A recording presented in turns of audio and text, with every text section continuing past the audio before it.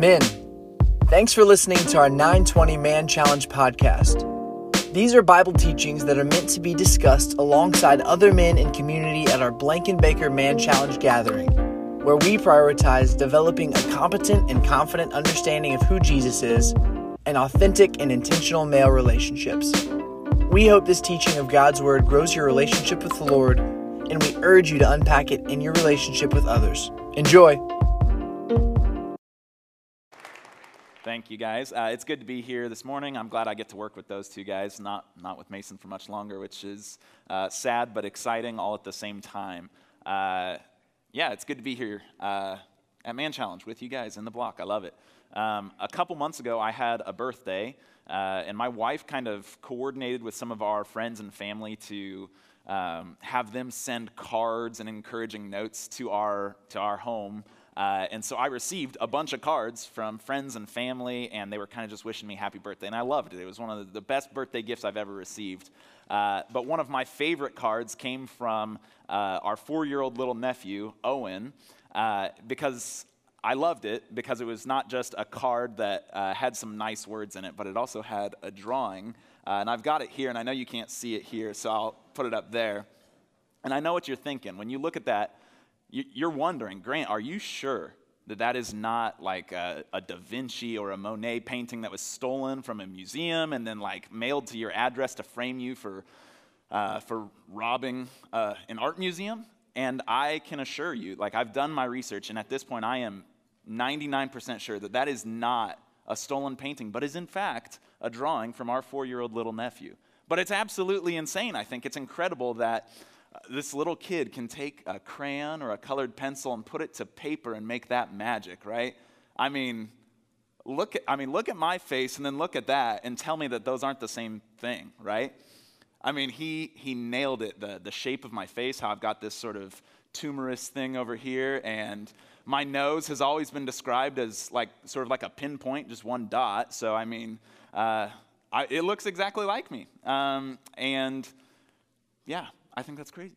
I feel bad that I'm about to make fun of a 4-year-old's artwork, but I'm going to do it anyway. If we're honest, I think that picture, this little picture that my nephew drew me, it doesn't look a whole lot like me. It's a cute drawing, and I'm really glad that he drew it for me because he's wishing me a happy birthday and stuff, so I'm sorry.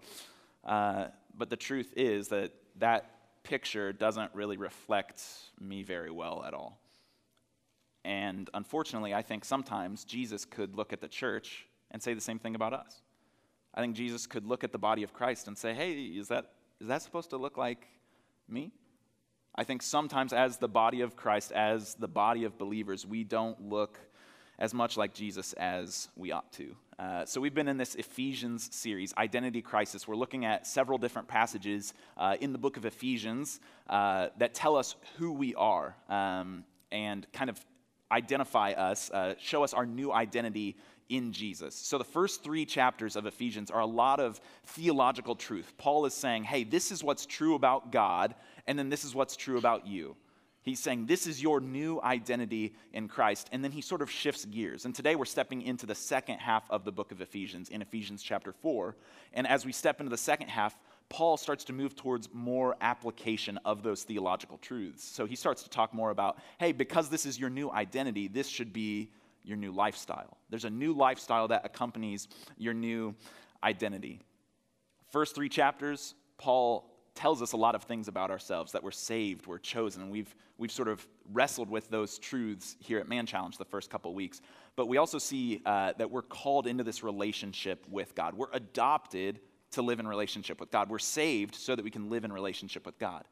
But what we're going to see in this text today is that we're not just called to live in relationship with God, but we're also called to live in relationship with God's people.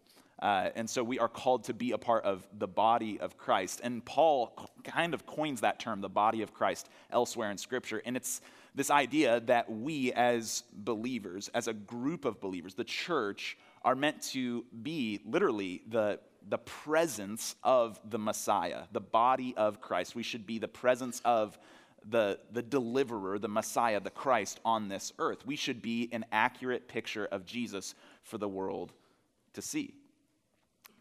And we are. The only problem is that sometimes it looks like a 4-year-old drew that picture, right? Sometimes, we are a picture of Jesus to the world, but sometimes it's not a very accurate picture. It's a little bit morphed and it doesn't quite look like Jesus. And that's not a problem that is new to this generation. That's been going on for thousands of years, and that's why Paul has to address this in Ephesians chapter 4. We don't always look like Jesus.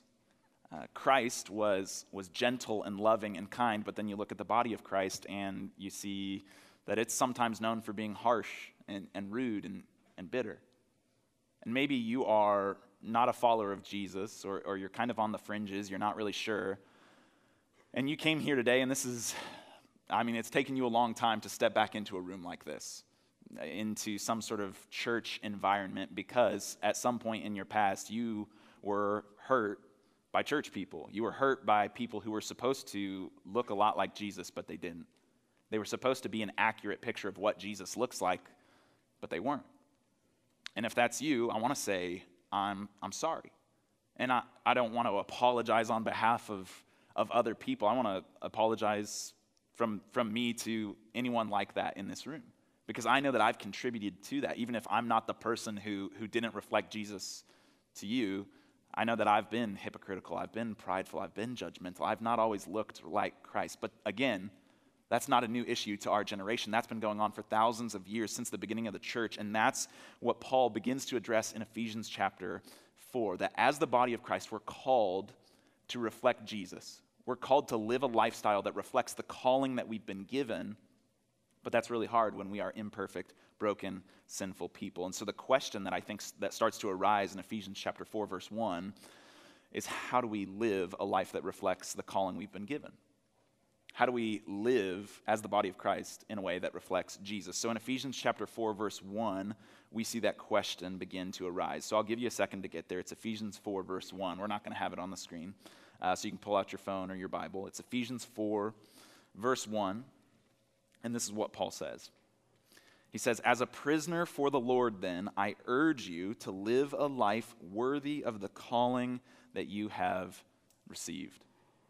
So real quick caveat, Paul introduces himself as a prisoner of the Lord, which is just cool because as he's writing this letter, he's sort of under house arrest, and he's probably literally chained to a Roman guard. He's probably got a shackle on one of his hands that's then also linked to a Roman guard, and he's writing these letters, and he is reminding the readers, hey, I'm not primarily a prisoner of the Roman government. I really belong to Jesus. That's who I belong to. That's who's taken my heart captive. And he reminds his readers of that, and I just think that's cool. But he says, live a life worthy of the calling you have received. And essentially what he's saying is, hey, as the body of Christ, live a life that reflects the identity that you've been given. So I've just told you in the last 3 chapters who you are. This is who Jesus says you are. Now, live a life that reflects who Jesus says you are.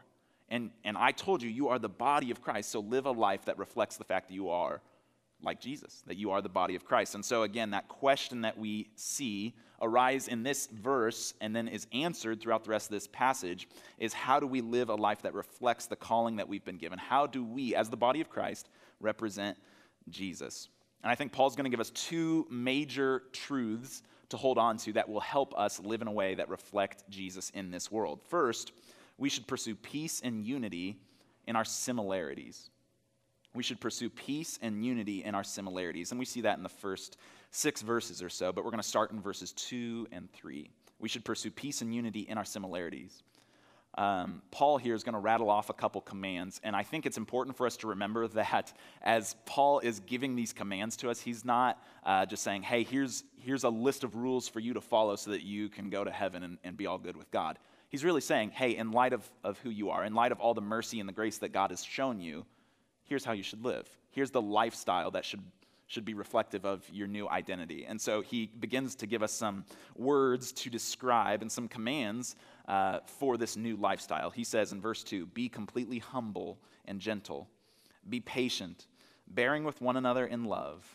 And then he says in verse 3 there, make every effort to keep the unity of the Spirit through the bond of peace.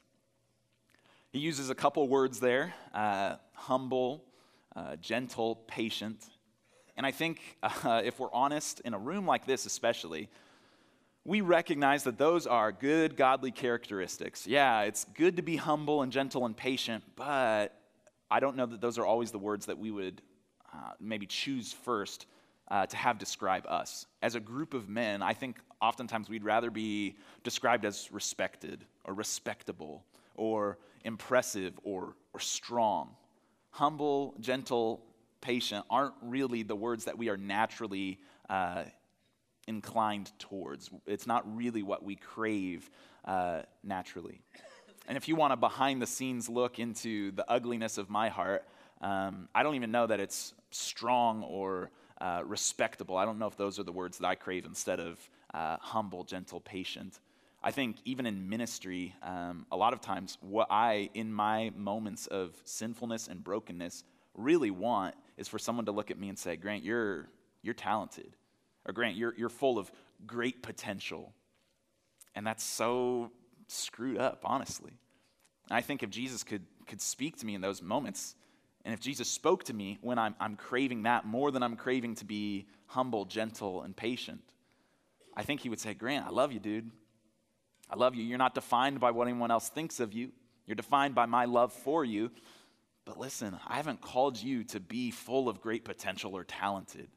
Because someone could be strong or respectable, impressive, full of great potential and talented. He could be all of those things and still tear the body of Christ apart. I've called you to be humble, gentle, and patient.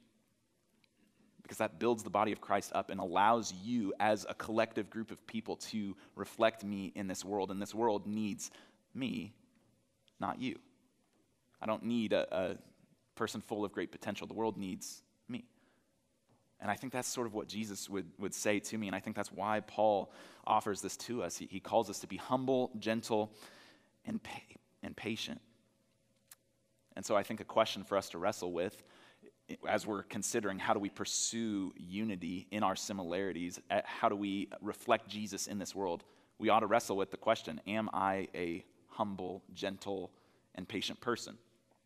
Am I a humble, gentle, and patient person? That's even a question you guys can wrestle with at your tables during discussion time. And if you're feeling really bold and courageous, you might want to ask that question to people who are close to you. Am I a humble, gentle, patient person? And to wrestle with that question, because we have to pursue those sort of characteristics if we want to be people who build up the body of Christ and then reflect the calling that we've been given to represent Jesus, to be an accurate picture of Jesus in the world. There's something else interesting there in verse 3 that I think is just really a fascinating image that Paul uses. He uses the word bond there. He says, bearing with one another in love. Make every effort to keep the unity of the Spirit through the bond of peace. And I think it's really interesting because the word bond there in the original language, it means Bond, James Bond. Yeah, I'll cut that joke out for Saturday. I was testing that one out on Thursday. Okay, so the word bond there, it's a word that is similar to the word that Paul uses earlier to describe himself as a prisoner. So it's this idea that Paul is literally chained to a prison guard, as I kind of like to imagine this. Paul's chained to a prison guard, and he's writing this letter. So he's got his left hand in a shackle connected to a guard, and then his right hand, he's got this quill, and he's writing the letter to the Ephesians. And then he gets to this point where he's like, I need a word to describe this sort of unity that the Spirit brings between all believers. This sort of unity that is brought about by Jesus and his work on the cross, and this sort of camaraderie, closeness that should exist in the body of Christ. And then he's thinking, what word do I use to describe it? And he puts the quill to his chin as he ponders that, and then he looks down at his shackle and sees that he is linked to a prison guard, and then he says, oh, that's the word. And then he starts writing, and he keeps writing the letter to the Ephesians, and he uses that word, bond of peace. And it's this interesting image that we as believers, because we are followers of Jesus, because the Holy Spirit lives in us, we are literally bound together. We are bound together like Paul is bound to a prison guard. We are linked. As followers of Jesus who live in the body of Christ, we are linked together. And we are linked by what we have in common, by what's alike between all of us, the things that are the same, our similarities. And Paul goes on in the next couple verses 4 through 6, to remind us and remind the readers of what they all have in common. So verses 4 through 6, this is what Paul says. He says, there is, and catch how many times he uses the word one here to remind us of our oneness, the way that we are linked. He says, there is one body and one spirit, just as you were called to one hope when you were called, one Lord, one faith, one baptism, one God and Father of all, who is over all and in all and through all. So he's really saying, hey, look at everything that you have in common. Look at all the similarities between you because you are members of the body of Christ, because I've united you through the Spirit. Look at what you have in common. Realize the likeness between all of you. Oh, you're a Republican and he's a Democrat? That's great, but you got the same Spirit living inside of you. Oh, you're a hardworking homeowner and he's a homeless person who's begging for money on the side of the street? Yeah, you're different. You come from different backgrounds, but you serve the same Lord. Oh, you're more laid back in the meetings at work, and she's kind of loud, and she gets on your nerves. That's frustrating. I get it. But you were both baptized into Jesus through one baptism. And so Paul is saying, hey, remember what you guys have in common, and let that link you together. Let that be what unites you, because we are all different people. There's lots of diversity in the body of Christ, but remember what you have in common. You've got one faith, one baptism, one Lord, one Spirit, and he goes through all these different things to remind us of the likeness between believers. And so Paul has shown us that we should pursue peace and unity in our similarities, or to put it another way, that we should let our likeness link us. We should let our likeness link us. But now Paul is going to shift gears, and he's going to show us that we should also pursue unity and maturity, not just in the similarities, but also in the differences. He's going to show us not just to pursue unity and peace in our similarities, but unity and maturity in the things that are unique about each believer, the things that God has given us that are unique, the differences between us. So in verse 7, Paul sort of introduces this idea. He says, but to each one of us, grace has been given as Christ apportioned it. So that word grace that Paul uses is closely related to the word gift that we see used other places in Scripture, like when he's describing spiritual gifts. Very closely related words. And so the idea here is that God has displayed his grace to us by giving us gifts. He has invited us to sort of join him in his work by giving us gifts. And that's a display of his grace. To give you guys a really practical example of this, I think Ronnie Cordray is a very gifted pastor. I think that he has this innate ability to see the needs of especially men in this room, and you guys have probably experienced this yourself, that he can see a need and then he knows how to meet the need and care for a person in a time of struggle or in a time of celebration. Ronnie is a very gifted pastor. I think that is something that God has literally enabled him to do in an extraordinary way through his Holy Spirit. So God has gifted Ronnie, but that's not something Ronnie can brag about. He can't walk around and be like, man, I'm just really good at caring for people. Like, that just comes so naturally to me. It's not something Ronnie can brag about because it's grace that God has shown to Ronnie to give him that gift. Because Jesus loves Ronnie and wants to include him in the work that he's doing, the mission that he's doing. So Jesus gives Ronnie the gift of pastoring people. I was thinking about this yesterday. This isn't even in my notes, but it's sort of like a dad working on a car. Like he's popped up the hood and he's trying to fix up the car, and then he calls his kid over to him and he says, hey, I want you to help me with this. Like, it's just a loving father who wants his kid to join him in the work that he's doing. But it's not just like the dad says, hey, here's a flashlight, hold this while I do all the work. That's not how Jesus operates. Jesus says, hey, I'm doing this work. This is the mission that I'm doing. And he says, come here and I'll give you a wrench and you're going to help me unscrew these things, and you're going to help me fix this car up. He gives us the tools, the grace, the gifts needed to join him in his work because he loves us and he wants us to work alongside of him. And I think that's the idea we see there in that word grace, that Jesus has given us each grace or gifts. And that's another thing in that passage, that he's given that to each of us. Verse 7, again, it says, but to each one of us grace has been given as Christ apportioned it. And so it's not just Ronnie Cordray or Mason Bramer. It's not just Grant on a stage. This isn't about people on a stage or on staff. This is about all believers, that Jesus has distributed gifts and grace to every single person in this room. If you are a follower of Jesus, he loves you enough to include you in his work. And so he has given you grace and said, hey, join me. Here's a gift. And maybe you don't know what your gifts are or how Jesus has specifically given you grace, but that doesn't mean he hasn't given it. And so he has invited all of us into the work that he is doing. It's for each one of us. We each have a unique set of giftings, and we are each called to serve in a unique way, even if we're not on staff or on a stage.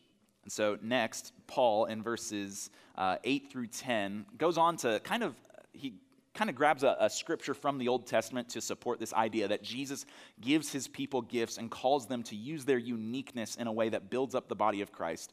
He grabs this passage from the Old Testament, and it is confusing, to say the least. And there are a lot of different interpretations of these verses. It's just kind of weird, but we're going to wrestle with them a little bit, and I'll try to offer you something helpful that I've been studying this week. So verses 8 through 10, this is what Paul says. He says, this is why it says, and he's quoting scripture, so this is why the Bible, the Old Testament, essentially says, when he ascended on high, he took many captives and gave gifts to his people. And then Paul puts in parentheses here, almost sort of commenting on that. What does it mean he ascended, except that he also descended to the lower earthly regions? He who descended is the very one who ascended higher than all the heavens in order to fill the whole universe. So Paul is reaching back into the Old Testament. He's quoting Psalm 68. So it's this passage from the poetic portions of the Old Testament. And Psalm 68 is really about how God is this sort of warrior who fights for his people and defeats the enemy and then climbs up his holy mountain and then distributes gifts to his people after he's reigned victorious over the enemy. And so Paul is sort of reflecting on Psalm 68, and then he says, doesn't that sound a little bit like Jesus to you? And it does, when we really think about it. God's people were held captive by sin. They were doomed to live forever apart from God. But Jesus, a warrior like none other that we've ever seen, because he came in the form of a little baby, but he grew up and he became this warrior that even death couldn't defeat. He defeated the enemy and demolished the lasting power of sin by dying on the cross, which is kind of ironic, but he didn't stay dead. He was the warrior that even death couldn't defeat. So God raised Jesus back to life. And then Jesus claimed his rightful spot as the king of all creation, but then remnants of the enemy, these evil forces, remain at work until Jesus returns. And we know that. Like, as we look at the world, we see there are still things that are broken and sinful. And it's going to be that way until Jesus comes back. And because of that, Jesus, he is ascended to take his rightful place as the king of all creation, but he doesn't leave us helpless as we're wrestling with the remnants of this enemy. He gives gifts to his people so that we can continue to carry out his mission and fight the war and win the war against evil. And that's kind of what Paul is driving at as he reflects on Psalm 68. He's saying, man, that sounds a lot like Jesus. Jesus has given gifts to his people so that they can serve the body of Christ, win the war against evil in this world, and then represent Jesus in this world, be an accurate picture of him in the world. And then in verses 11 to 13, he moves forward and he gives us some specifics about the gifts that Jesus gives and why he gives them. So verses 11 to 13, this is what he says. So Christ himself gave the apostles, the prophets, the evangelists, the pastors, and the teachers to equip his people for works of service so that the body of Christ may be built up until we reach unity in the faith and in the knowledge of the Son of God and become mature, attaining to the whole measure of the fullness of Christ. So in those verses, early on, I said the word apostles and prophets, and some people in this room might be a little uncomfortable when we say those words. Some people might be indifferent and think, what's intriguing or interesting or noteworthy about those words? And that's okay, because we're all bringing our own sort of preconceived notions and interpretations and understandings of Scripture to this text. But we're just going to talk through this text and recognize that there are a lot of different interpretations about what apostles and prophets are and what they look like in the world today. But the text says that Christ himself gave the apostles. And when we hear that word apostles, we can often think of the 12 disciples and the 12 apostles that Jesus sent out. There are some people in Scripture who are described as apostles who have all kinds of power and authority. Like Paul is described as an apostle, and he's able to perform miracles and do these amazing things. I don't think that's what Paul is talking about here. The word apostle literally means 1 cent. Like not like a penny, though. 1 cent, like a person who is sent on a mission. And so a lot of times in Scripture, in the New Testament, we see the word apostle used to describe people who are sent on a mission to establish churches and build churches up. And I would propose that we look at that word apostle the same way in the church today.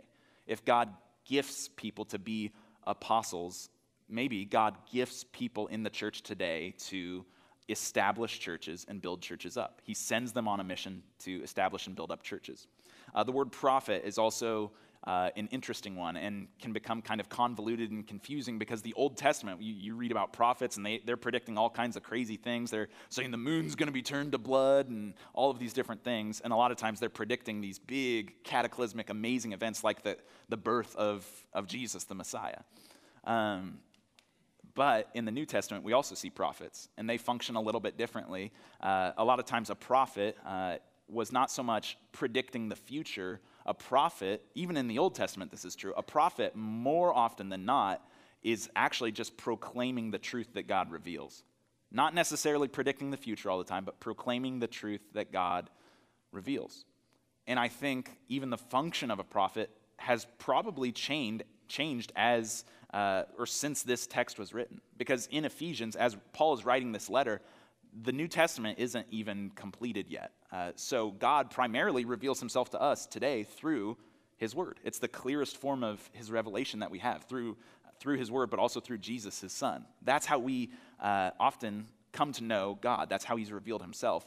But if we have all of this content, all of this revelation from God about his character and our new identity, we have all of this in God's word, but this church in Ephesus wouldn't have had the complete New Testament yet. And so a prophet would have been especially helpful because they can declare the truth about God. They can declare what God has revealed to be true. And so the function of a prophet may have changed since this text was even written because we have so much revelation about who God is already in his word. I would contend, though, that the function of the prophet is still the same in a few key areas, that essentially a prophet, just like it has always been, is someone who declares what God has revealed. And so in the church today, maybe a prophet is someone who God has gifted in an extraordinary way to point to God's revelation, to point to the right place in God's word at the exact right time, to speak into specific circumstances, to enable individuals and bodies of believers to honor God, to build up the body of Christ, and to follow his will. So someone who's able to speak the truth about what God has revealed in a really, really helpful and relevant way. So those are really interesting things to wrestle with. But the important thing to note in these verses is that Jesus distributes a variety of gifts. It's not just the apostles and the prophets. There are several other things he mentions there. He talks about evangelists and pastors/teachers. And that's not an exhaustive list by any means. He lists these different gifts and shows us that Jesus gives all kinds of different gifts. He also shows us in this text that some people are called into church leadership positions, specific leadership positions in the church. But it's not just that. Again, we talked about the word each earlier, that these gifts that Jesus distributes, some are for people to step into leadership roles, but others are for everyone else in the congregation, everyone else in the body of believers, and it's not a hierarchy by any means. In fact, as we continue reading there, it says why he gives these gifts. It's to equip his people for the works of service. So some people are gifted and called into an equipping sort of role. They're called to serve by equipping. And then other people are just called to serve. They're called to do ministry. But that's the thing that we have to note in these verses, is that we are all called to do ministry. You don't have to be the person on the stage or behind the microphone or on the staff. We're all called to do ministry and to serve the kingdom and to build up the body of Christ in some way, to pursue unity and maturity in our differences. And so the question that I would have us wrestle with today is, how has God uniquely gifted you to serve in the body of Christ? I would wrestle with that, maybe at your tables. How has God gifted you uniquely to serve in the body of Christ? Verse 13 shows us that the purpose is to build up the body in unity and maturity. And so we see in this second half of the text that we should pursue unity and maturity in our differences, not just our similarities. Or, to put it another way, that we should let our uniqueness unite us. We should let our uniqueness unite us. So I want to take a step back and look at what Jesus, what God has said about us in Ephesians so far. In Ephesians so far, God has called us holy and blameless. He's called us adopted, lavished in grace, chosen, predestined, sealed by the Holy Spirit, redeemed, made alive, saved, included, brought near. He has called us those things, but he has also called us to some things. He has called us to build up the body of Christ. He has called us to be the body of Christ, an accurate picture of Jesus in the world. So I've got, maybe a proposition for you guys, or a proposal. What if today we started to draw a new picture of Jesus in this world? What if we picked up the crayon or the colored pencil again, and even though we are flawed and it's not going to look perfect, what if we started to work together to draw a more accurate picture of Jesus in the world, so that when the world, and so that when Louisville sees this group of men, when they look at the men in this room, they don't see some former athletes or some businessmen or some dads or grandpas or single guys. They don't see us. But so that when the world looks at us, they see a crucified carpenter, or a sacrificed Savior, or a compassionate King. What if we drew that kind of picture? Let's let that be the picture we draw for the world, and to do that, let's let our likeness link us and our uniqueness unite us. Let's pray. Heavenly Father, I just thank you for being a good God who cares about us, who takes care of us. God, we're grateful for the way that you've revealed yourself to us in a variety of ways. Thank you for allowing us to know you and know not just you, but who we are because of who you are. Thank you for giving us a new identity, that we are no longer dead in our sin, but we are made alive, like Wes taught about. Thank you that we have been adopted and chosen, Lord. Thank you that you have given us a new identity. I pray, though, that from our new identity would flow a new lifestyle, not so that we can be saved or earn our salvation or favor in your sight, God, but so that we can glorify you, and so that we can let the world see an accurate picture of the one who has changed our lives. So Jesus, I pray for this room of men right now that though we are different in a lot of ways, and though we are similar in a lot of ways, I pray that none of that would matter a whole lot, but that we would just be a united body of believers who look a whole lot like Jesus, so that the world can be changed and so that you can be glorified. It's in Jesus' name I pray. Amen. Thanks for listening to this week's Bible teaching from Man Challenge at the Blankenbaker campus of Southeast Christian Church. For more information on how to get involved, reach out to us via the email address in our podcast description or find us on social media.